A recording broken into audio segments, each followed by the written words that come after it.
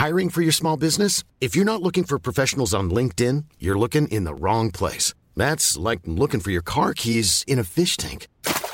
LinkedIn helps you hire professionals you can't find anywhere else, even those who aren't actively searching for a new job but might be open to the perfect role. In a given month, over 70% of LinkedIn users don't even visit other leading job sites. So start looking in the right place. With LinkedIn, you can hire professionals like a professional. Post your free job on linkedin.com/people today.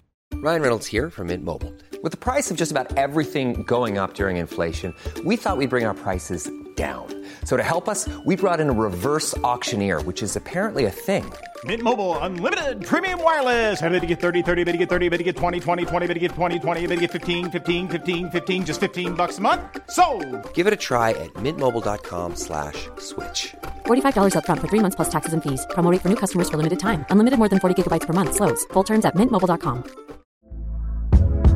Hey there, it's Michelle Norris. I'm host of a podcast called Your Mama's Kitchen. When I travel, I'm usually looking for a way to find a taste of home when I'm not at home. And one of the things I love to do when I am at home is entertain. And Airbnb allows me to do that. When I was in California recently, I rented a house that had a great kitchen. And when we were sitting around the table, we were all thinking, we're in someone else's house. Someone could be in all of our homes as well.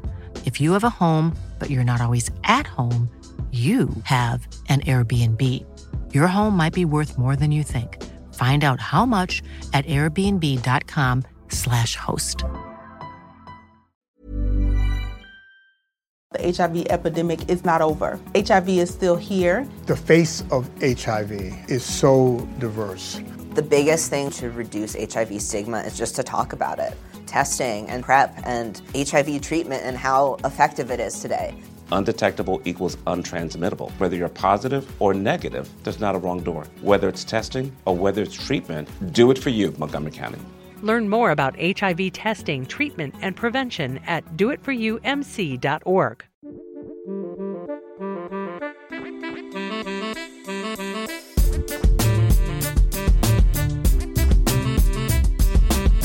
Hey everyone, Scott Hansen here from NFL Red Zone. I hope you're checking out 1 hour of 5-Yard Rush, one of the best podcasts on NFL football in the UK. Yo, what's happening, Rush Nation? We're back into the second half of the season. It's Tuesday. It's now dark, very dark. I don't actually know what time it is, but I do this week know it is Tuesday. And as always, I'm joined by my good friend, the big man, Murph. How you doing, buddy?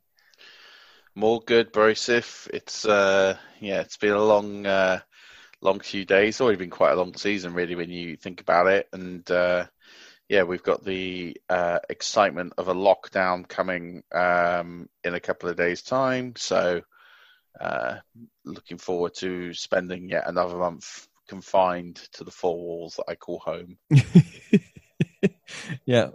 Yeah, it's, I guess that's a benefit of me being able to go to work still at the moment, technically. Even though golf courses look like they will be closed, there doesn't appear to be any furlough on the horizon for me and my team, which is good. So hopefully I can still go to work and there won't be golf getting in our way, so we can plough into our winter works and get that all out of the way nice and early. But yeah, for those of you that do work at home and have an impending lockdown, I do feel for you, trust me. Yeah, it's hard now going into month 8 of working at home, but it is what it is. Absolutely. Do you know what it isn't is the football this weekend. Good Lord, stuff is just not going at all the way I planned this season. It's very difficult for me to sit there and think all this research I'm doing is paying off right now. I am in so many holes all over the place. I just can't seem to climb out of these, even with a ladder thrown at me at the moment. Really? Is it that bad? Well, I'm very much split 50-50. I'm either winning my leagues or have a really good record, or I have a really terrible record, and it doesn't matter what I seem to do. I just seem to keep losing. I know quite a few of our teams are around 500 or just above, but personal teams, I'm very much a polarizing hit or miss. Very much hit or miss.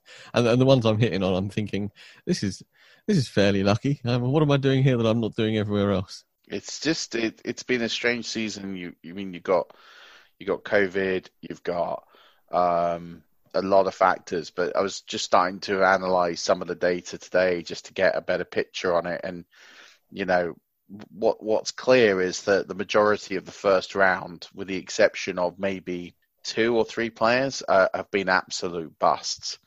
And so it made your second round picks and third round picks massive.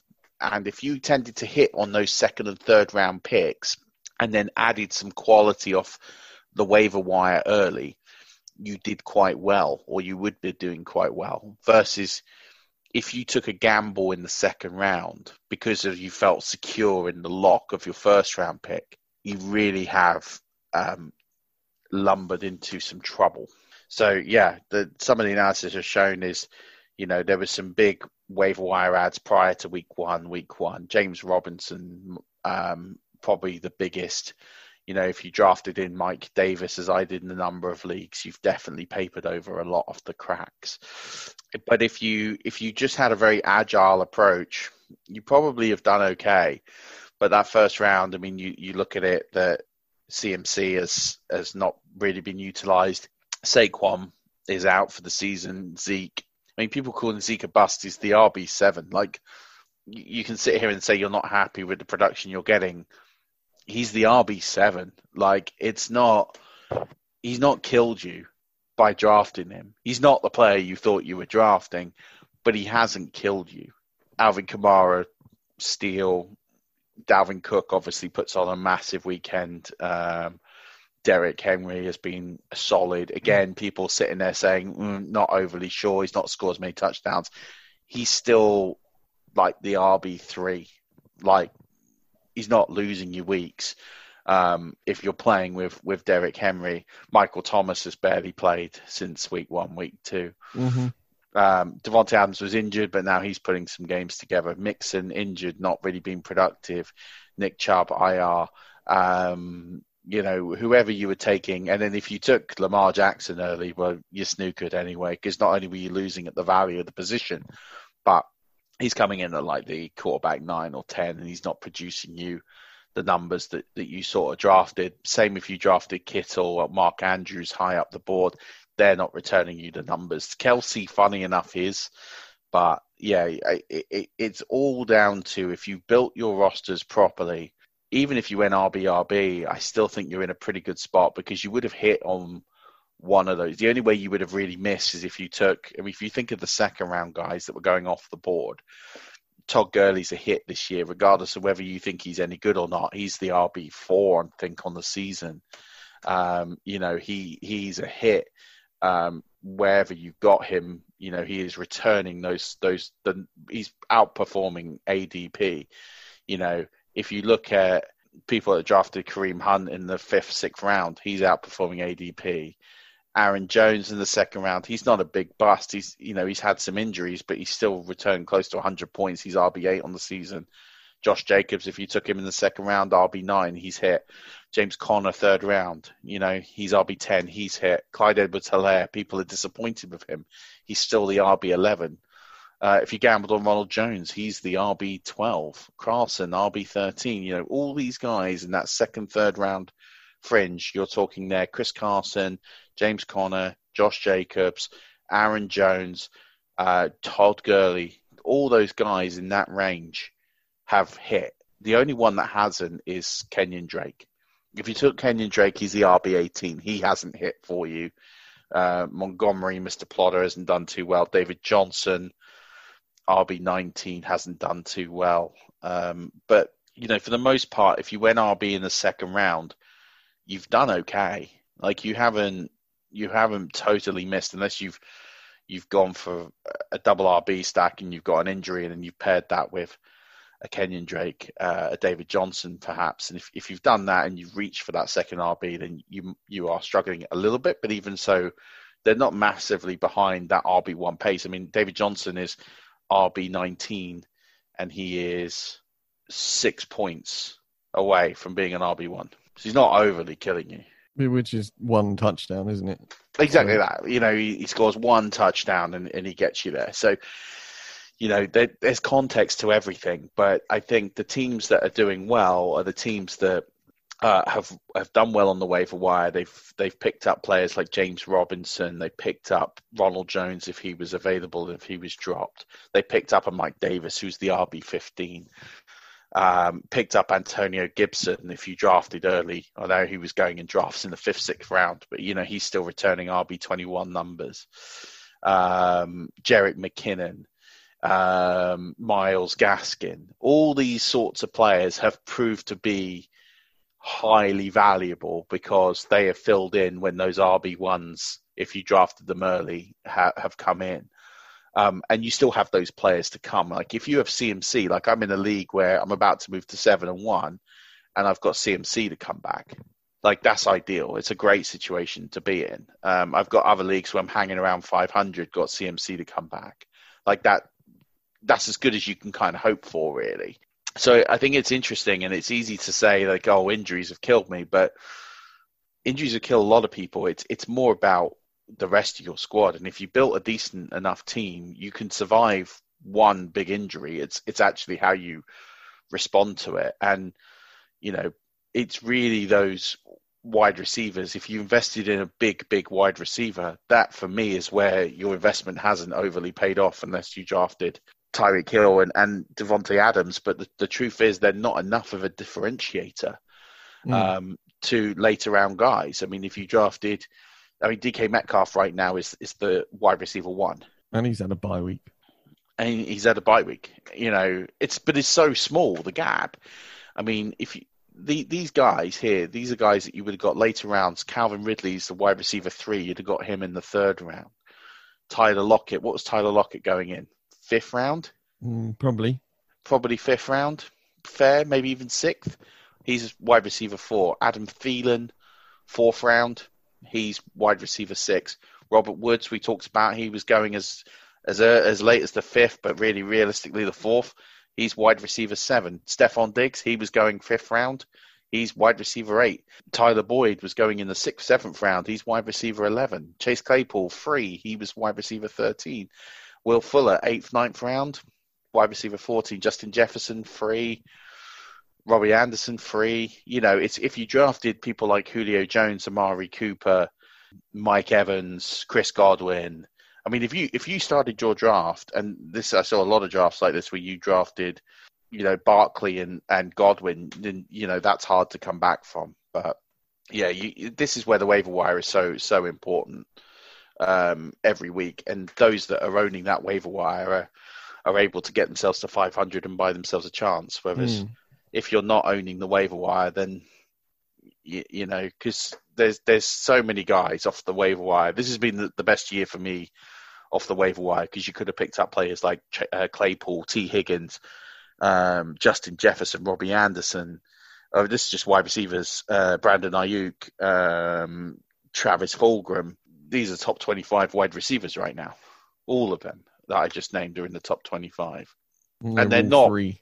They're all free, and they're not that much of a differential. Like, let's take, for example, Robbie Anderson. Robbie Anderson to be a wide receiver 1, he's less than a touchdown away.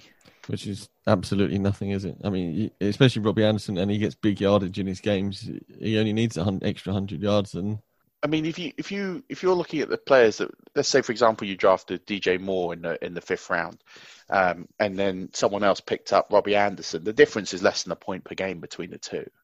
So yeah, there is a lot of luck involved because you had to get those guys. But if you reacted quicker, if you've been listening to the waiver wire pods, if you've been reading the articles, if you've been looking at the start sits and studying the trends and some of the things that we've been telling you to, then you'd have read between the tea leaves on quite a lot of things. And I'm not saying that you would be 7-1, 8-0, but I think you'd be a lot closer to 500.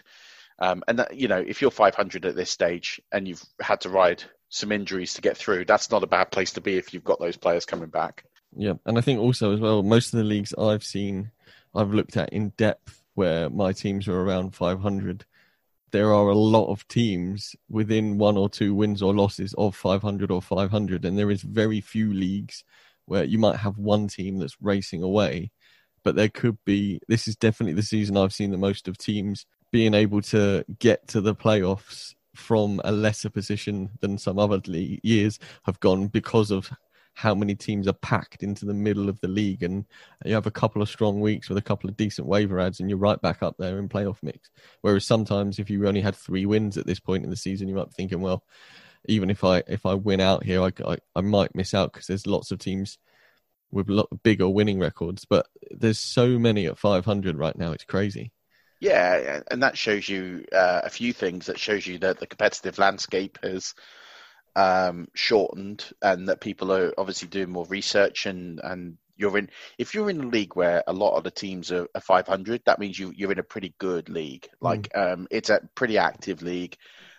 People are really trying to win, and it's that everyone's taking wins off each other.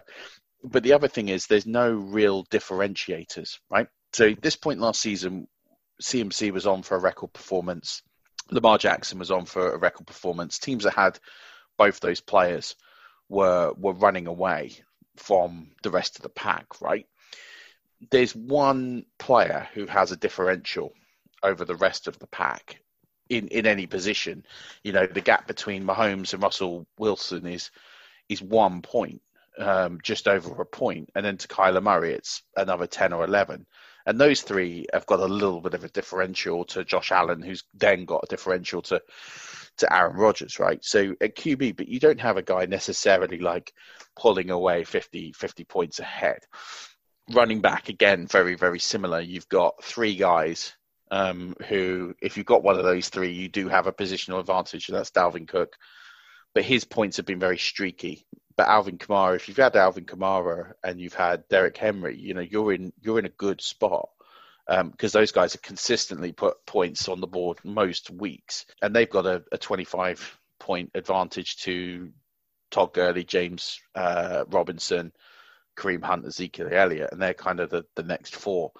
But you know, even if you've got one of those 7 players, you're in pretty good spot. If you've got 2 of those. I seem to have a lot of Gurley and Robinson in the same team. You know, they've bought me time to get me through. Wide receiver, there just hasn't much of a differential at all. You know, the difference between the wide receiver 1 and the wide receiver 12 is 28 points. It's not a great deal. It's a few points a game, really. Tight end is the only position where there's one player who's really run away with it, and it's Travis Kelce. If you drafted Travis Kelce, you have had a positional advantage over everybody else. But if you didn't, everybody else is pretty much the same. They're like, this is why I don't advocate drafting tight ends. Okay, if you've taken Kelce in the 3rd round, you probably have done okay. But if you took George Kittle or Mark Andrews, those guys haven't paid off for you at all, because you could have got Robert Tonyan for free. You could have got Jonnu Smith late, TJ Hockenson late. And those guys are just all within each other. There's just nothing to split any of those players. It's like 2-3 points. So there isn't the positional peaks that you would have. You would normally have all these guys separating, but it's all been very, very close this year. So because of that, the way that teams will be made up, you'll have teams that will go off one week and it all kind of balances out, which is why you've got so many teams around the same number of points totals are very similar and the same number of win and losses. Yeah, that's a good point. I hadn't thought about it like that, actually. That an active league is where teams are more balanced than perhaps a league, which makes perfect sense, because if you've got a league where there's only a couple of people adding waiver wires, then they're building the super teams of the league and they'll be racing away at the top, and that'll be very evident to see. I didn't think about it like that. Yeah, and I mean, I'm just looking through some of the leagues where I've got massive records, right? 6-1, 7-1. There's only one league where I have a superior points and record advantage. I mean, you know, the Warrior Bowl, for example, going into this week's game, I have a 120-point advantage, give or take a couple of points there. And I'm about to move to 7-1 in that league. I'm just going to see if the other guy is. Yeah, I'll probably grow that point lead to about 150 points. That's really the only league. Actually, there's another one. There's only 2 out of all the leagues I'm playing where I've got a significant record and there's a huge points gap. You know, I'm seeing leagues where the team that's like 2 and 5 is the leading point scorer. It's just been a very boom and bust year, I think, so far. This is where if you've never listened to Bob Lung and you've never read the consistency guide, this is where consistency does bring you wins, because you might not have. I mean, it'd be so great if you had Dalvin Cook this weekend. You'd be absolutely delighted with the performance he's given you. He's won you your week, but he could very easily blank next week and he'll still be the RB1 or 2. But there's no consistency. Whereas, if you look at Derrick Henry hasn't had a massive week this season. He's not done like a 40-point week, but he's been consistently trotting along. Alvin Kamara, the same. He's not scoring touchdowns, but he's putting up 150, 160 yards every week. So he's plodded along at a very, very good pace. So if you've got Alvin Kamara in your lineup, you not only have the advantage of having one of the top 2 running backs in the game, but you have someone who's consistently scoring at a rate of higher than 95% of the field. So having that consistency mixed in with someone who's high scoring is an absolute winner. Whereas, if you've owned Devontae Adams, your season's kind of gone like that. And your wins and losses have probably been, and that's no disrespect to Devontae Adams, right? He's been injured, he's been hurt. But when he's been on the field, he's been elite, 3 touchdown day, 2 touchdown day. But he's also had games where he's done very little because he's either been hurt or he's just recovered from injury. So you're kind of having your win and loss would be depending on these performances, and you kind of have to hope for the peaks. So I think it's going to be interesting when we data set the whole season. I mean, we're looking at almost half a season's worth of data now, minus 1 game. So we've got quite a lot of data to look at. And the thing that's interesting is there's just a lot of evening out. There's no real person who's massively running away with positions, and that free agents and very free guys are right up there at the tops of each position. Yeah. And it's not as if some seasons where we see the first few weeks of free agency, that's where you splash your budget on Fab because a couple of guys turn up and you grab them and you're willing to go all in on them. There'll be people every week because of COVID and stuff like that. There'll be people every week who turn up and you can put them in your lineup from waivers. And then there'll be those guys who do turn up between now and the end of the season who are just as big as the James Robinsons and Mike Davis, because there unfortunately will be COVID stuff going on and who knows what else. I mean, that's relatively true. I think the exception is the running back position. You've mentioned 2 there in Mike Davis and James Robinson, but everyone else was fairly well drafted. Yes, you've definitely had some steals at positions. Darrell Henderson massively outperforming ADP. Ronald Jones right now is massively outperforming ADP. Todd Gurley was a 2nd, 3rd round pick, and he's outperforming ADP. Yeah. But most of these guys were drafted. I think if you're scrolling down, you look at the list of let's say the top 36 players. The only players in this list that weren't were Davis, Robinson. Unless you played in the very last week of drafts, he might have been picked up, but late on.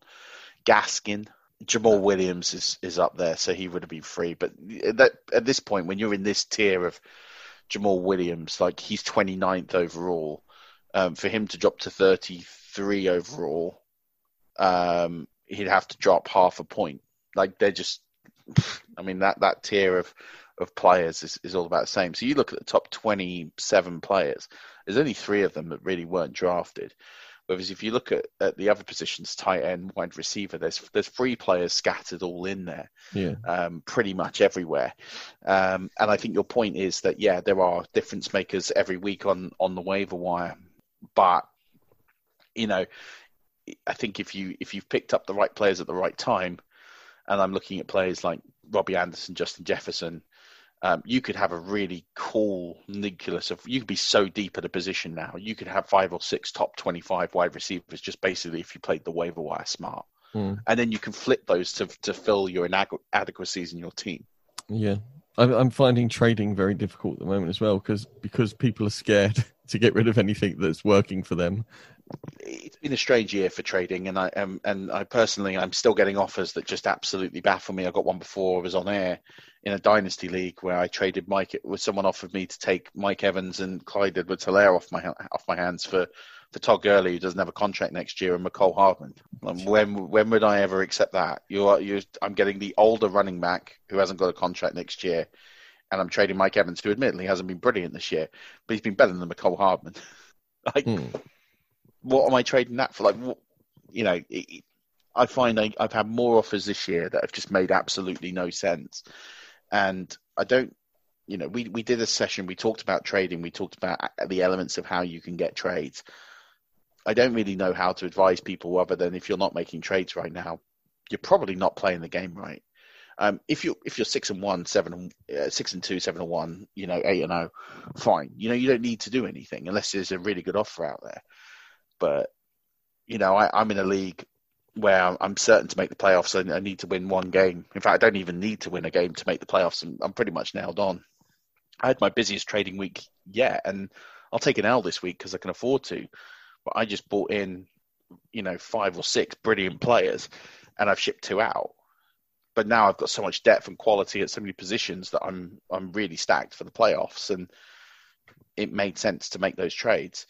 You should always be trying to improve your roster, and it doesn't mean you should be trying to win every trade, but you should be finding those trade partners and making moves because, there's value to be had, and people take too much stock off name and draft ADP at the start of the season. So loads of people, for example, will want a premium price for Mike Evans. So you go and inquire about Mike Evans and they're like, oh yeah, well I want Julio Jones or I want, Robert Woods. No, like that's, and then you offer something that say Justin Jefferson. They're like, no, it's definitely not. Well, Justin Jefferson has more points than Mike Evans at this point of the season. Like, how's that not a fair trade? It just staggers me. I made an offer this week and I was trying to buy a wide receiver and trying to buy a running back, and I offered Cole Beasley and Amari Cooper for James Robinson, and I was told under no certain terms that was a good offer. I was like, okay, so I'm trading you the wide receiver 29, who's on course for 1,000 yards this season, and the wide receiver 15, and I'm asking for I'm asking for the running back 4, but I'm giving you 2 players who outscore the other player I'm asking for by about 40 points this season. And then their wide receivers, all of their wide receivers, they had one top 30 player, and that was Darius Slayton. So I'm improving a position a week now. But fine, they didn't want to trade. And that's fine. But if you're not going to trade, you're going to struggle to win your league. Yeah. I think that's what I'm up against. It's not that I'm not trading or not willing to trade. Maybe I'm just not putting the right offers out there and I'm getting it completely wrong, but people just don't seem to want to give anything up for me. So no, I think you've got to be brave, and I think you've got to be prepared to give up big names because the big names aren't big names this year, unless with the exception of 3 or 4 or 5 names. They're just not big names anymore because they're in a group of other players that are all scoring about the same, and the cream might rise to the top by the end of the season, but it might not. At the same token, it's a gamble. And I've got some advice later on about some teams that you should be trying to get targets from if you're heading to the playoffs. And hopefully that will help. And it might look on paper slightly unfair, but actually in the long run, it might pay off for you. And hopefully that will help. Absolutely. Well, Murph, that was the longest intro in 5-yard history. We better get to some news before the takeaways in a little bit. Yeah, apologies for that. I just, No. You mentioned something that's been on my mind this week, and I think it's been on a lot of listener minds where they've drafted really well and haven't got the results of the draft they were kind of hoping for. And so I just wanted to put some context behind why and potentially what you can do about it. Absolutely. Well, let's start with some fighting news, and that was Bears' Javon Wims is facing a possible suspension for punching Saints' Chauncey Gardner-Johnson. Johnson offered no fight back when Wims decided to run over and punch him in the helmet, which I'm sure hurts absolutely no one but Wims' hands. I don't know the precursor to this. I just know that it was ridiculous when you see the replay because he wasn't even covering him in that play. No, he was. So I think there was something to do with Anthony Miller on a previous play, and there was probably some trash talking. There's just 2 things here that strike me as absolutely stupid. The first one is, if you're going to punch a guy, why are you punching his helmet? There's only one loser in that. Yeah, that's what I said. That's why Chauncey Gardner-Johnson, he's just looking around going, dude, you're crazy. And then he does it again. But he does it again. But then, and this is the difference between a good organization and a not so good organization. And I'm not saying the Bears are a bad team. I'm not trying to dig out anything other than culture, right?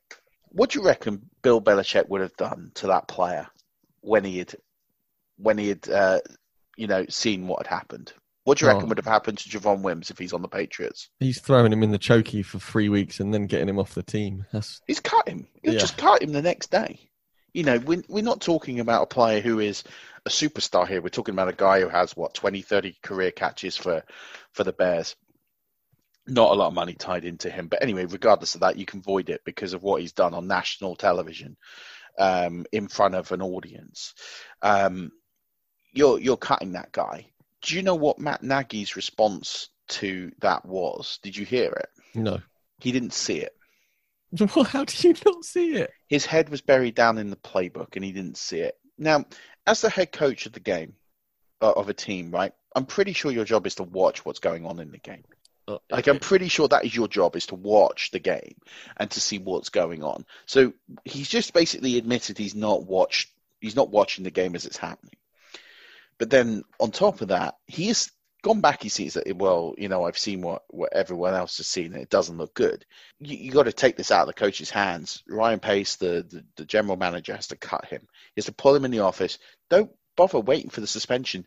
Just cut the guy. You can't have people like that on your team who it's an unprovoked assault. That is what it is. It's an unprovoked assault. It's certainly not a good look, is it? I think not a good look. It's just, why would you want someone like that on your team? Exactly. I mean, why would you want him on your team? I would not want a guy. There's a difference between standing up for yourself. So if Chauncey Gardner-Johnson, after being punched, pushed this guy over, I wouldn't hold him at fault for that. For me, Chauncey Gardner-Johnson has shown what incredible character he has by just being completely restrained. He's not put his team in jeopardy. He's not put his himself or anything. Like, he knows this guy's not hurt him. He's just looked at him and gone, "You're mental. What are you doing?" And, maybe there's something wrong with Javon Wims. Maybe he's a guy who has problems. I don't know, but it's not the actions of somebody who has, I don't know what the right wording is, but he clearly has an issue. And yeah, I'd be taking that guy off my team, offer him support if he needs it, but ultimately he can't be part of the franchise because he doesn't represent the values of the franchise, because he hurts the team. He's been ejected. There was a penalty off the back of that. He doesn't help the team to win, therefore he's no good to you. The next bit of news is that Avery Williamson has been traded to the Pittsburgh Steelers from the New York Jets for a 2025th, and the Steelers also get the Jets 2022 7th. And then Avery Williams followed this up with a picture of him in his Jets uniform on the sidewalk in New York, thumbing down a yellow cab, which I thought was tremendous. I mean, it is. I mean, that tells you everything you need to know about the New York Jets. I'm sorry, Tom. Avery Williamson's a good football player. Did very well at the Titans. You have to question why only a 2025th or 2021 fifth. Sorry, I don't know why I put 2020. It's 2021 fifth. I don't know why. You must have been able to get more than that. I don't know how that helps you. Probably with the cap, and you can roll it over into next year. But I don't know. It's a strange. Good for Williamson. He gets to go from an 0-7 team to a 7-0 team in one go. Like, thanks for coming. What 0-8 now? Actually, 0-8 to a 7-0. So for Williamson, it's great. There was also another trade that happened just before we came on air. And that's Quan Alexander's going back to the NFC South. He's gone from the 49ers to New Orleans. And they've sent Kiko Alonso and a conditional 5th-round pick in exchange. Kiko Alonso's starting to do the rounds. I also saw that the Chargers have traded one of their cornerbacks to the Titans for a 5th or a 6th-round pick. I can't remember the guy's name. But I've not seen that, but it's amazing that these values are so low. I mean, clearly it's a buyer's market out there. There's some players that can be had, and the trade deadline is is tomorrow, and we still don't know about David Njoku. We still don't know about John Ross. Michael Thomas. They're saying he's not going to be traded. I don't know. I'm sure if someone came in for a worldly offer, I think if you're Baltimore, I think you throw everything out to go and get him. You just saw on Sunday what they're missing. They're missing a proper playmaker in the receiving corps. Yeah, they definitely need an outside big dog out there. That's for sure. Michael Thomas to the Ravens make a whole heap of sense, and you haven't got many holes on that roster. I'd be making those inquiries to go and get him as much as possible. I know the Packers are potentially in for I forget who it is now, but they've been talking about a wide receiver for a while now. Murph, explain this one to me. Why is Jaguars quarterback Gardner Minshew expected to be inactive next week against the Texans? I think he's got, is it an illness or an injury? There is something very specific. So he's not being benched? No. And I certainly don't think he's being benched for Mike Glennon or Josh Dobbs for any reason. It's some form of injury. I don't know what. I'm just looking it up now. He's got multiple fractures and a strained ligament in his right thumb. That sounds painful. Multiple fractures in your thumb. Oh, Gardner, get well soon. It's not Josh Dobbs. Sorry, I said on the podcast earlier it was going to be Josh Dobbs. It's going to be Jake Luton or Mike Glennon. See, easy mistake to make. All those nobodies. Jake Luton's a rookie, so I wouldn't mind seeing him have a spin. We don't need to see Mike Glennon make a start in the NFL. I've seen enough of him at Tampa and the Bears. And Ravens cornerback Marlon Humphrey and Packers rookie running back A.J. Dillon have both tested positive for COVID-19. I haven't seen anything about this at all. Not good news. It's just that they've both been tested. A.J. Dillon, as a result, will 100% be out because they're playing Thursday night. He won't have enough time to boomerang back on to get cleared and to get back into the roster in time. Marlon Humphrey, we saw it with Joey Sly 2 weeks ago. Probably, if things pass pretty quickly, we'll have a chance. But I think you have to plan for him to not be there. Yeah, that's not good news for the Ravens cornerback room, who have been on a lock with Humphrey and God, why does his name always escape me? Marcus Peters. Yeah. Yeah, they've been playing pretty well this year. So moving on to your boy, Dalvin Cook, Murph. I joke, obviously. Dalvin Cook enjoyed a historic performance in a win over the Packers. This feels like a Murph on the street segment. Cook is the first Vikings player with at least 200 scrimmage yards and at least 4 scrimmage touchdowns in a single game. That's from NFL Research. The running back is also the only player in NFL history with at least 200 scrimmage yards and 4 scrimmage touchdowns in a game against the Packers. That's also, as well as the only player with such a game at Lambeau Field, including Packers players. So well done, Dalvin Cook, on that stat, being the most yardage and touchdowns, including Packers at your home ground. Cook earned 226 of Minnesota's 324 scrimmage yards, which is just under 70%. That is mental.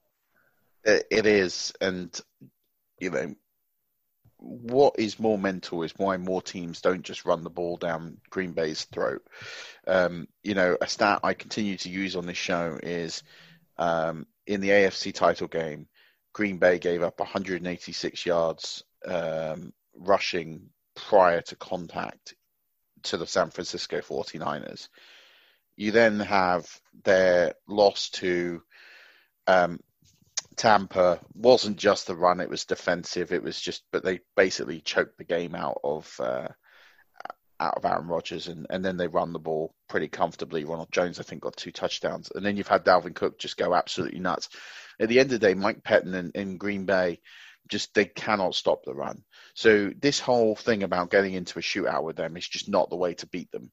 You just need to run the ball on them consistently and hard. And Thursday Night Football will be great because if the 49ers can get enough players to run the ball, and they've got a big injury list, so that's a difficult task. But if they can get enough effective runners on the ball, they can still win that game despite the laundry list of injured players that they've got. Yeah. It's if you were the GM of the Giants right now, that would be a game plan against the Packers. You would definitely make sure that Mr. Judge was using? Oh, I just think any team in the league, you have to look at weaknesses. And, the thing that's interesting is that, this was the Achilles heels of the Green Bay Packers last year. The reason they didn't go to the Super Bowl was because they got run on in the AFC title game. And what amazes me is that they didn't address that at all in free agency, through the draft, whatever position. And yet teams have still tried to go out there. Minnesota in the first game just got absolutely obliterated, so they had to throw the ball. But teams have not tried to establish the run on Green Bay this year, with the exception of Tampa and with the exception of Minnesota. And you have to question why teams haven't done that. Maybe they're not good enough. I don't really know. It does help that the Green Bay schedule has been relatively kind at this stage. But... you can only play what's in front of you. Yep. But, the reason why I can't take Green Bay seriously as a Super Bowl contender is what we saw on Sunday. I mean, that is the game plan as to how to beat they were 1-6 going into this game, 1-5 Minnesota going into this game. If you can create a scheme and you've got the runners to do it, you will beat the Green Bay Packers, because they just can't stop it. And that's how you do it.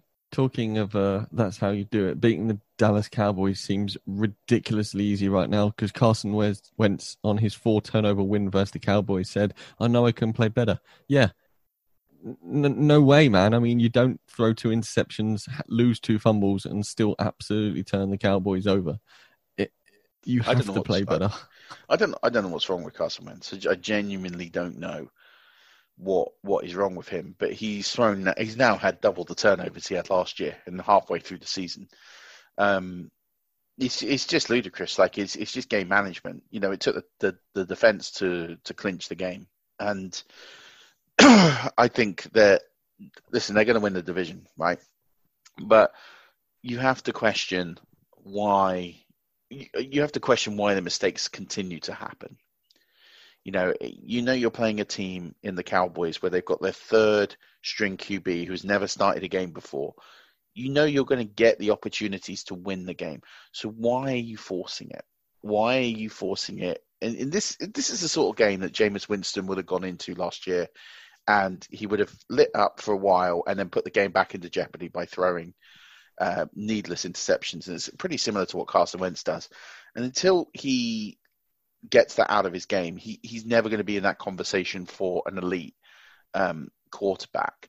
And I know he killed a lot of people in fantasy football this year as a result. Mm-hmm. People were very high on him going into the season because he had all these weapons and stuff. And then the Philly injury infection happened, and as infection, probably the wrong word to use at this time of year, but the injuries took hold in Philly, shall we say, and Wentz never really had a weapon and was just throwing interceptions. I've got a point on the Cowboys game, Murph. In our Vampire League, well, the one that I'm a vampire of the 2 leagues we have, I'm playing a guy, and I set him as my opponent because he had Julio Jones and Mark Andrews, so I thought I'll take one of those when I take this guy to town. And then he is 2-5 as well, so in order to get to the playoffs, he would have had a stab at beating me this week, and he just benched all his good players in hope of me not taking anyone. So I benched Patrick Mahomes and played Ben DiNucci, knowing that I was going to win. Is it bad of me in a Vampire League to give him Ben DiNucci, take Ben Roethlisberger, having he's already got Dak Prescott on IR, and just say, well, that's the rest of the season for you with no quarterback, my friend? I think it depends on the rest of your roster, and if he doesn't have anyone else that's worth taking, then I would absolutely do that, because that's not how you win Vampire Leagues as a player. And I think if you're that worried about losing a game and losing a player, then you kind of just you don't deserve to make the playoffs. I think you've got to play the game. Now, listen, if you've got 2 players, let's say, for example, you had a questionable player, or you had a player who looks certain to play but is banged up, and you benched him for someone who might bring you a better return. As in, I'll give you an example. Let's say Tyreek Hill was questionable with a rib injury or an ankle injury, but he looks like he's going to play. But you decide to go, well, maybe he's going to be on account. I might play Mecole Hardman instead. If you can kind of see that sort of logic, you go, okay, fair enough. But when you're just benching guys to just take an L when you're 2-5, moving you to 2-6, knowing that you need to win, you have to win out. Mm-hmm. Like 7-6 might not win you, might not get you in, but that's your only hope. So you have to win out. Yeah, I just think I'd like knowing that that's going to be your outcome. If it's week 1, I get it a little bit, but not at this stage of the season. I think it's bad. Yeah, I would do it. I would just give him Ben DiNucci and end his season. Yeah, I mean, he does have Christian McCaffrey, Chris Godwin, Julio Jones, Mark Andrews. But if you didn't start any of them and you can't take them, then no, that's what I'm saying. He's got a chance, but without a quarterback. Yeah, without a quarterback, he's got no chance. You just eliminate him because your job is to get in and to get into the dance. I'm going to that big dance. Right, let's move on. The Niners, Jimmy Garoppolo and George Kittle both exited early in the loss to the Seahawks. Jimmy Garoppolo re-aggravated his ankle injury on Sunday and has perhaps reignited a quarterback controversy. In the 49ers room, George Kittle has suffered an ankle injury late in the fourth quarter and didn't return. Shanahan said X-rays showed no break for the all-pro tight end. And then running back Tevin Coleman, also returning to the lineup for the first time since week 2, lasted less than half an hour before re-injuring his knee. Goodness gracious me, the 49ers are in injury purgatory right now. Yeah, they're in a bind, and those 3 players are highly important to what they want to do. I think Nick Mullins might start on Thursday Night Football, and I think that's probably the smart thing. Kittle, don't know, but the fact he's got an ankle injury and the fact they're playing on Thursday Night Football makes me think, and I said this in the waiver wire column and podcast, I'm not so sure he's going to play. Obviously, by the time you're listening to this, there might be more. It's not going to be a long-term injury. They've already kind of ruled that one out. So if he was to miss time, it'd be like a week. He's not going to be missing too long. I'm just trying to find the exact blurb. But yeah, either way, I wouldn't be too worried about him, but I don't think he plays this week. And then Tevin Coleman is a massive shame. Maybe they rushed him back. I don't know, but if that's the case, I think he would have been highly important on Thursday. I don't think he plays now. And really, it's looking like it's going to be Hasty and McKinnon as the only 2 available running backs. And who'd have thought that going into the season, right? Well, exactly. But I did see on the injury report that Jerick McKinnon was dealing with battered, tired legs. So, maybe it might be all Hasty all the time on Thursday Night Football. We'll have to wait and see. Raiders offensive tackle Trent Brown has been hospitalized after an issue with a pre-game number 4. No, I'm joking. A pre-game IV. That's a podcast joke from a few weeks back where Murph stitched me right up on the right up that just said IV, and I had no idea what he was talking about. So yeah, how do you do an issue with an intravenous? Like it was an air bubble, and they injected air into his bloodstream. Good God. So yeah, so you had Tyrod Taylor punctured lung. Yeah, punch your lung through doctors, and then you've got this. Like, it's just, crazy, isn't it? That's madness. Absolute madness. Free agent kicker Aldrick Rosas is suspended for 4 games for personal conduct violation. How do you get suspended as a free agent? What are you doing? So he was with the Giants. He was involved in a road traffic accident in the summer, and he was cut. So it was a hit and run accident. So he was let go as a result.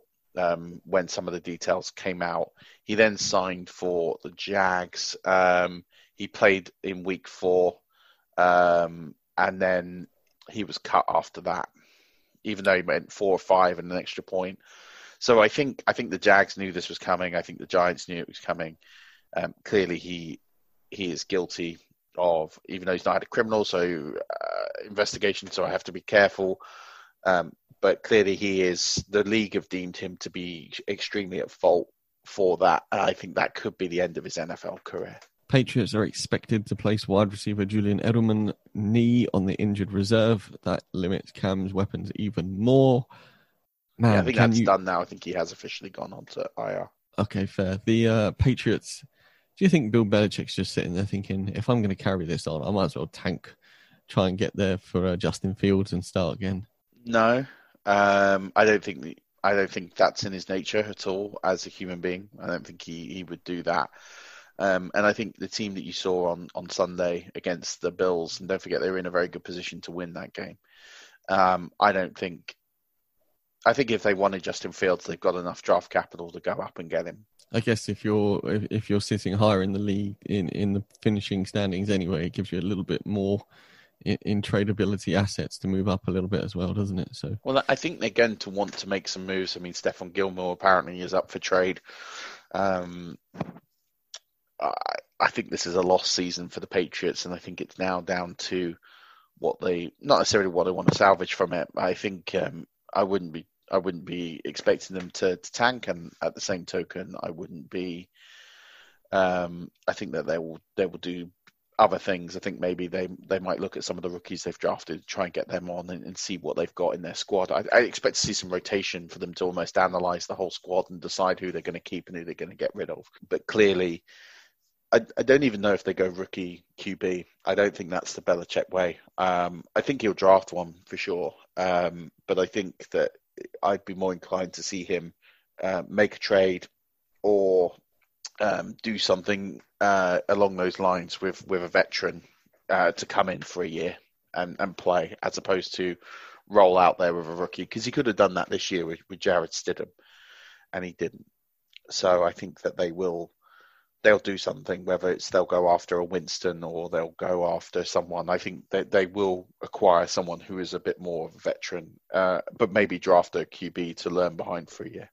Yeah, absolutely. Right, Murph, we've rumbled on, so I'm going to smash through this injuries list, which isn't all fantasy relevant. But or we could skip it and let the boys cover the relevant injuries on Friday if you want. All right, there you go. If you want these injury lists or some injury relevant players, listen on Friday to Pitsy and Rob's Fast Action Friday. Oh, that saved me a massive amount of work, Murph. Congratulations. You've just won the week there, sir. Well, that's what I'm here for. I mean, the only one I'd talk about really at depth is Ronnie Stanley, because he just signed a new contract this week, and he was at $98.75 million, and he's now out for the season. So pretty sad that's happened. Whenever I hear broken ankle, it just sounds like you think, oh, you break your arm, that's fine. I say fine.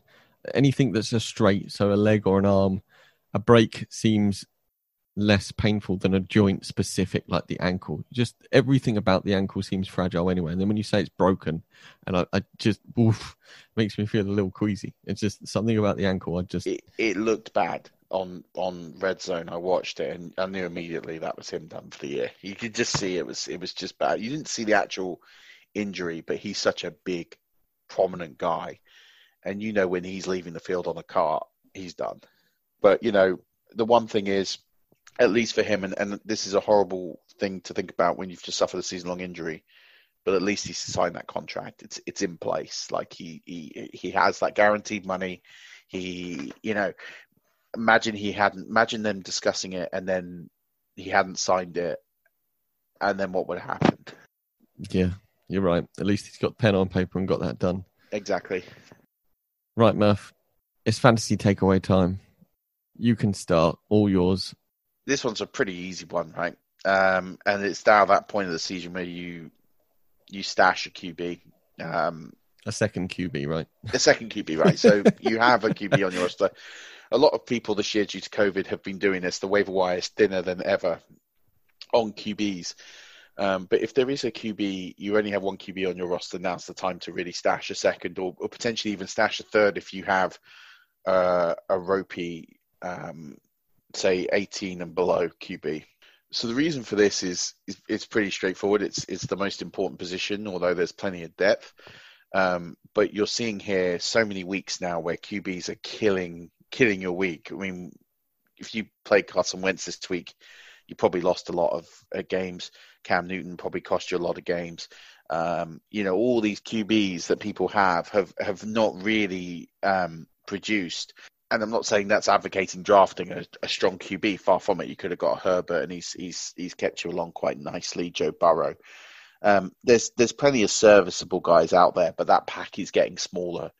every week as the waiver wires people are stashing these guys. So if you don't have a second QB, now's the time to get one and to stash them. If you've already got one, but it's like a Sam Darnold or Drew Lock or someone like that, then you need to be finding a second person and playing them basically on a matchup loop, because if your QB1 goes down, that's your season done. Mm-hmm. Pretty straightforward, but too many. I say this because probably most of your opponents in your league are stashing a QB. I've always stashed a QB, pretty much almost exclusively. And people always tell me it's, not necessarily the right play, but you saw last year there were 6 or 7 QB injuries. This season it's just with COVID, and there's just been some really bad play as well. So it makes sense to do that. Absolutely. My first one is the Steelers are now a death by 1,000 cuts offense through the air, and it's not going to be good for your fantasy wideouts. Deontay Johnson got injured, and even with this injury, a late Claypool touchdown saw him climb to just above 10 points, and Juju managed to get to just 10.2 through yardage alone. Eric Ebron got the touchdown, and then James Conner was good on the ground. The Steelers' defense is turning up, and the offense is keeping pace when they need to. Big Ben is spreading the ball about all over the place, and predicting the big Deontay Johnson or the big Chase Claypool week is going to be tricky. Yeah, so I had some thoughts of this on the matchup podcast, and I said if all three are fit, Deontay Johnson is the guy. You look at the snap shares, you look at the targets. If he goes out, the one that gets the arrow up is Chase Claypool, not Juju.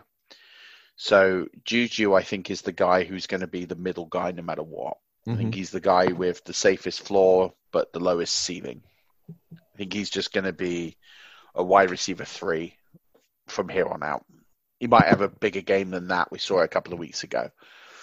I think if all three are fit, Deontay Johnson gets the work. If Johnson is out, and he seems to be in and out of the lineup, like every week he's got a new injury or the same injury, I don't know, then I think Claypool's the one that takes the step forward, which is what you would have seen in this game. Is Johnson goes out, Claypool got the work at the very end when Johnson left the game. And I think that's kind of how you have to see that offense.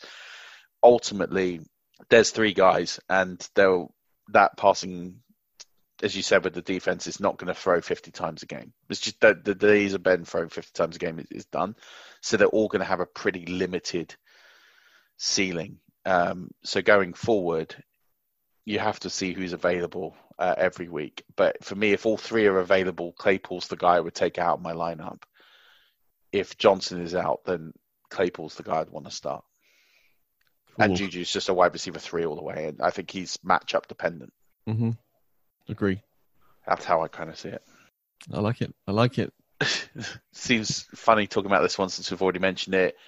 So, unless you're at 6 wins or more, you got to trade to get into your playoffs. But it's just as simple as that. We've talked about it now for the last few weeks. We talked about it at the start of this pod. If you're not trading, I don't know why. Stop putting crap trades out there. Like, it's just boring. Like, the amount of poor trades I've had this season is just beyond a joke.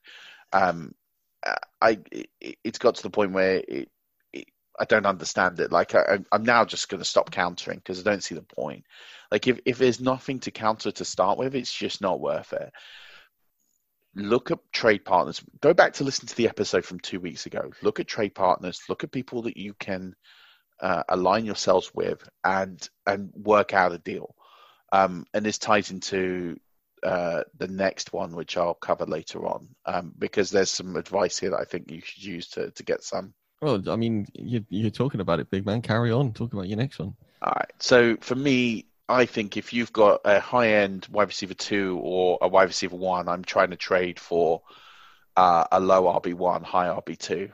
And I think what I mean by that is, for me, there's some good buy low candidates. 3 I've identified: Jonathan Taylor, Darrell Henderson, and Joe Mixon. I think their values are at their absolute low. Taylor coming off a game where he rushed for 22 yards, and Jonathan Wilkins took the work.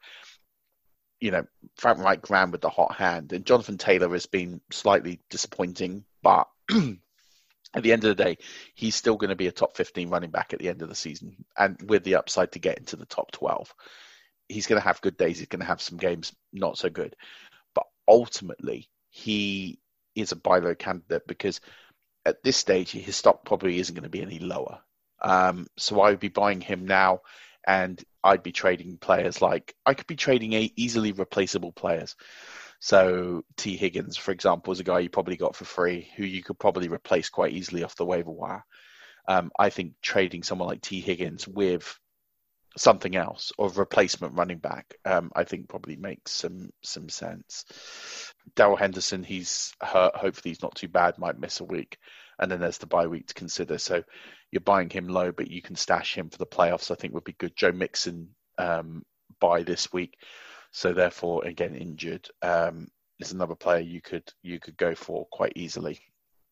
And what I mean by that is try and trade some of those high-end wide receiver 2, wide receiver 1. So look at maybe 2 of those. If it depends what your roster's like, but trading Mike Evans and T. Higgins for Joe Mixon for me is a good trade if you're stacked at wide receiver. And I think that kind of explains what you're getting like for like. And those owners will start to panic.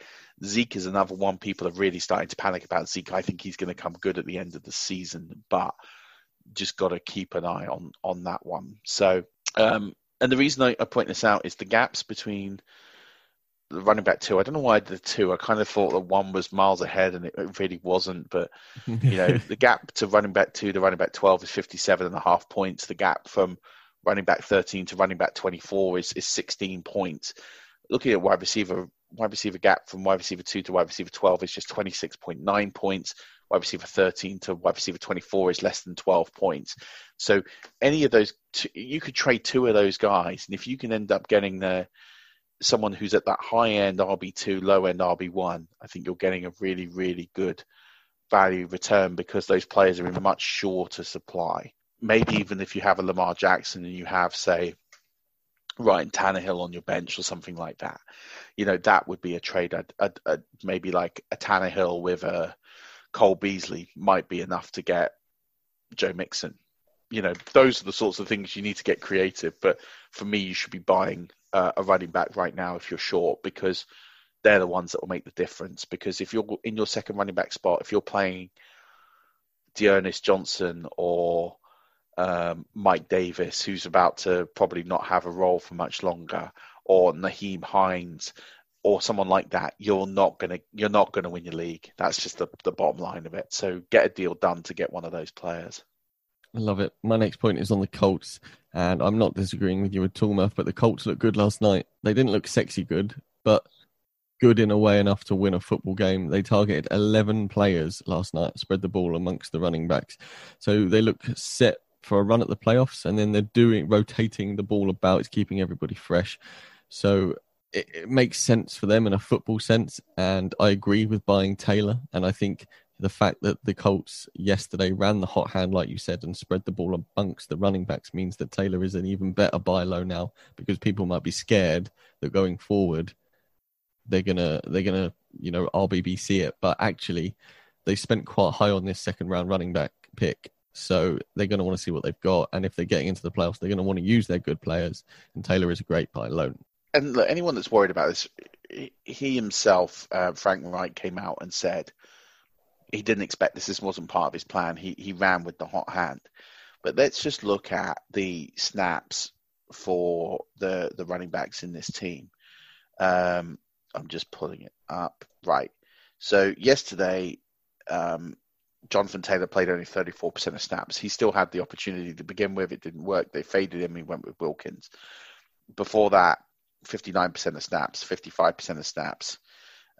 His peak is 67. Like, at the end of the day, he is getting the majority of the work. And I think as the season comes along, he'll get even more. He's clearly just got a bit of on-field things. But in terms of just maybe struggling to find the hole, just takes time out there. But I think he'll come along. Listen, I don't think Jonathan Taylor is the sexiest pickup. I don't think he's going to be a top 5 running back this year. But if you're in a position where you're playing a Nyheim Hines, a Mike Davis, you've got people like Raheem Mostert on IR, you need to be buying a running back. And if you're just going to have to pay up for someone like Taylor, like Mixon, like Henderson. You could probably try and get Zeke, because a lot of people really panicking about him. CEH is another one, but I think he's more capped than maybe the opportunity of these 3 or 4 players. Absolutely. Murph, talk to me about fantasy playoff strength of schedule. Yeah, so been using some tools to look at fantasy playoff strength of schedule, right? So the 5 teams with the best fantasy playoff schedule, this week's 14 to 16, not factoring in 17. We talked about the Chargers either last week or the week before. I said buy Keenan Allen. He's an absolute player you have to acquire given the schedule he's got coming in.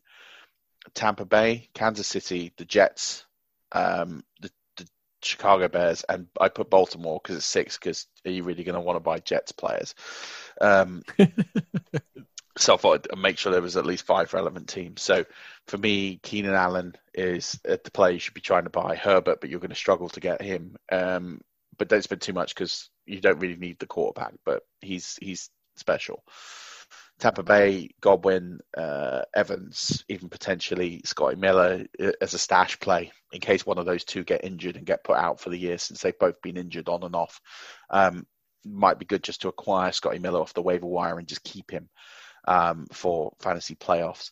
Chicago Bears, Darnell Mooney is a player I mentioned very briefly on the waiver wire pod, might be a stash play for the playoffs, but try and acquire Allen Robinson if you can.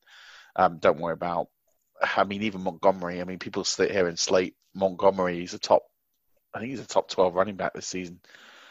Shocking as he is. That tells you everything you kind of need to know, but he's Mr. Steady, reliable. He'll have an opportunity to run. Baltimore, again, if you can acquire, I don't really know what you want to acquire, Mark Andrews potentially, but I wouldn't spend too much. But they're just teams to really watch out for. The worst teams, so these are the players that you want to consider shipping given their fantasy schedule in the playoffs.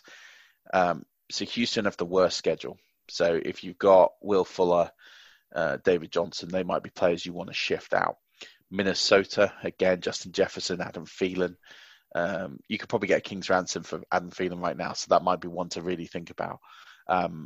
Pittsburgh, but Pittsburgh might already they might be playing for a bye, but they've got a pretty rough schedule coming in. New England, but I doubt you're going to want many of their fantasy pieces left. And the Raiders, again, they've got some interesting pieces like a Josh Jacobs, for example. If you can flip him for something worthwhile, then that could be one consideration for you. I reckon you could straight up flip Josh Jacobs for Joe Mixon right now. Well, I'll give you an example. So in the home league I do with Adam Rank, I traded... humble brag. Yeah, humble brag. I traded Zeke and Michael Gallup for... That's who I got. And Joe Jacobs and Justin Jefferson. Oh, nice. I dropped Gallup. I didn't really want Gallup. But I was so deep at wide receiver, Jefferson was kind of going to be... fringes, were he even going to come in most weeks? So I ended up dropping Gallup for Dallas Goedert, I think, this week. Tasty. Like it. So I acquired Zeke because I believe he's going to go upwards. I also need to do it for the matchup against Rank because Jacobs was against Tampa and I thought he'd lose me the week if he played. So it was immediately buy win now to win to get Zeke and upgrade the position, but then also going forward. Yeah, well, it was a good one. You did well. So I'm piggybacking on your LA Chargers thing and your Keenan Allen. Murph mentioned it before. Buy Keenan Allen. Absolute must buy. He's had double-digit targets in all of Justin Herbert's starts, except for the game, I think, against the Saints where he got injured, and he scored a touchdown or got over 90 yards in 5 of these 6 games. If you can go and get him cheap, or not cheap, but if you can go and get him, I think you'll be paying less than what he's actually worth. Yeah, be hard, but I think you should get him. Yeah, and then you also mentioned a good run for the Baltimore Ravens, but I don't think you should go and give up the earth for J.K. Dobbins after he goes over 100 yards. This is the first 100-plus yard games for a Ravens running back this season. The Gus Bus also had 87 yards, which is also the second most yards in a game for the Ravens running back this season, just purely because Mark Ingram wasn't there and it wasn't a 3-headed beast. But as soon as Mark Ingram is back, expect the workload to be split again, and they're going to be getting around 60 yards each. Yeah. It's just not something I want to deal with. And I think if you are in a redraft and you could sell Dobbins high now after his big game, I'd go and do that for sure. 100% couldn't agree more. Talked about it on the waiver wire pod earlier that Gus the Bus is a waiver wire ad this week because Ingram looks like he's going to miss week 9. Mm-hmm. So I'd get Gus the Bus in now. I think he's someone that you can plug into a hole this week if you've got some buys. But I agree with you. I think going forward, I wouldn't want a piece of this backfield at all. Yeah, I mean, if the ideal situation here is to go and sell Dobbins for something, and then pick Gus up off the waiver wire, and you've got a twofer. I'll tell you what. Here's one. Try and sell Dobbins for Montgomery. Oh, that's a stretch if you could do that. I don't know. People don't like him because he's a plodder. Take the perception. Maybe you have to chuck in a wide receiver that's sitting on your bench. I'd float that. I don't hate it. I only own Dobbins in one place, and it's a dynasty league, so I'm not doing that trade. But no. Hey, and then Murph, your last one: match up QBs and tight ends. Yeah. So this kind of goes to stash the QB, stash tight ends. Unless you have an alpha at the position, you're just better off playing them matchups. So, I have a lot of tight ends. I have 2 tight ends where it's like previous weeks, it was like Jimmy Graham or Trey Burton or, just in that position where you're just picking the best matchups of Jimmy Graham and Logan Thomas. Those aren't bad scenarios to be in because you should be able to, with that combination, outperform just having a set and forget. Same way that I'm in a lot of situations where I have Justin Herbert and Ryan Tannehill, or I have a lot of people and Ryan Tannehill, basically.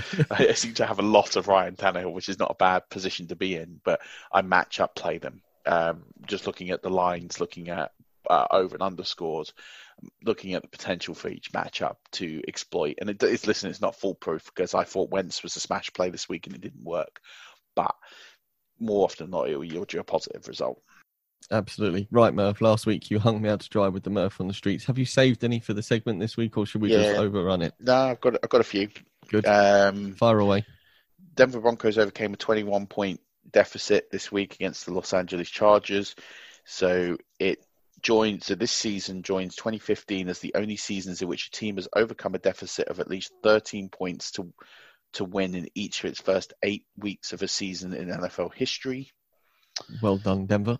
With 1 game remaining in Week 8, there have been 25 games in which a team has overcome a deficit of at least 10 points to win this season, the second most such games throughout Week 8 in NFL history. Only the 1987 season, which had 26 games, had more.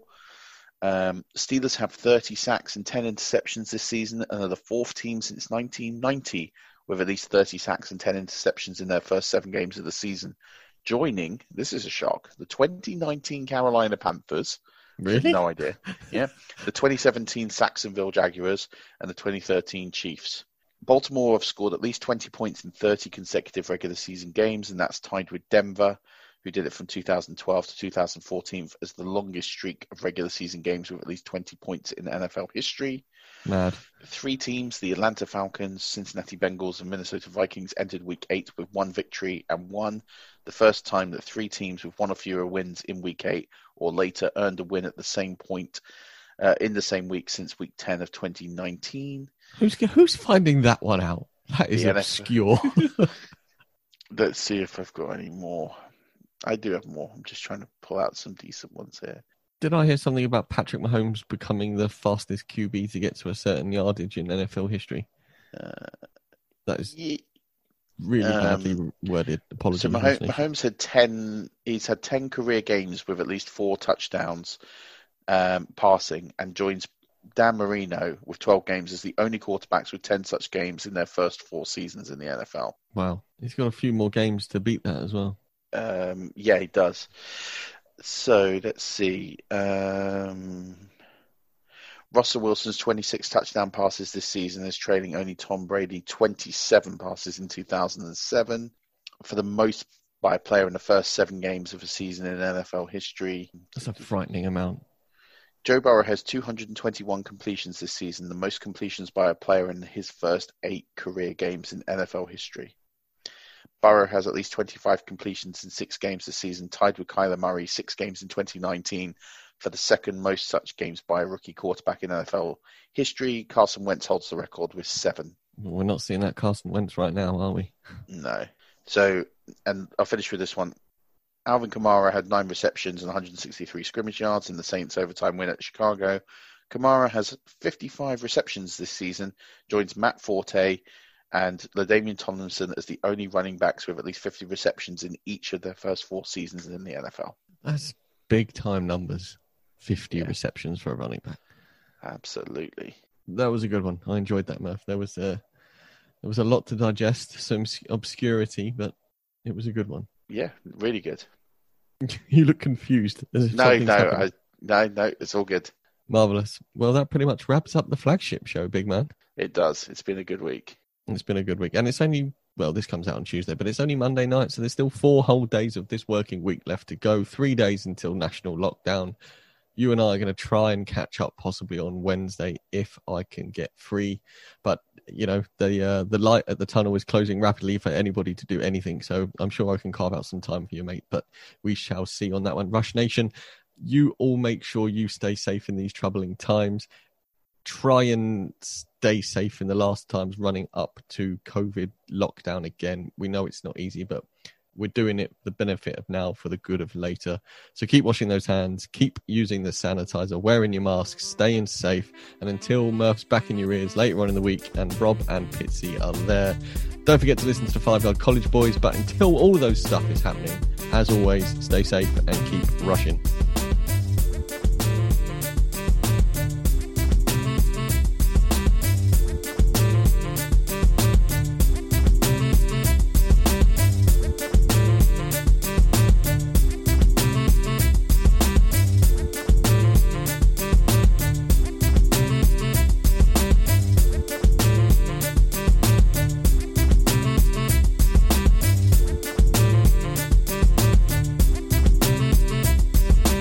You can live a long, healthy life if you're HIV positive. With the current treatments, we can get patients down to being undetectable. The array of options is so much greater today. U equals U. Undetectable equals untransmittable. If someone who's HIV positive, they're taking their medication, they're undetectable, they're not able to pass HIV to their partners. Do it for you, Montgomery County. Your HIV treatment is their prevention. Get more information at doitforyoumc.org.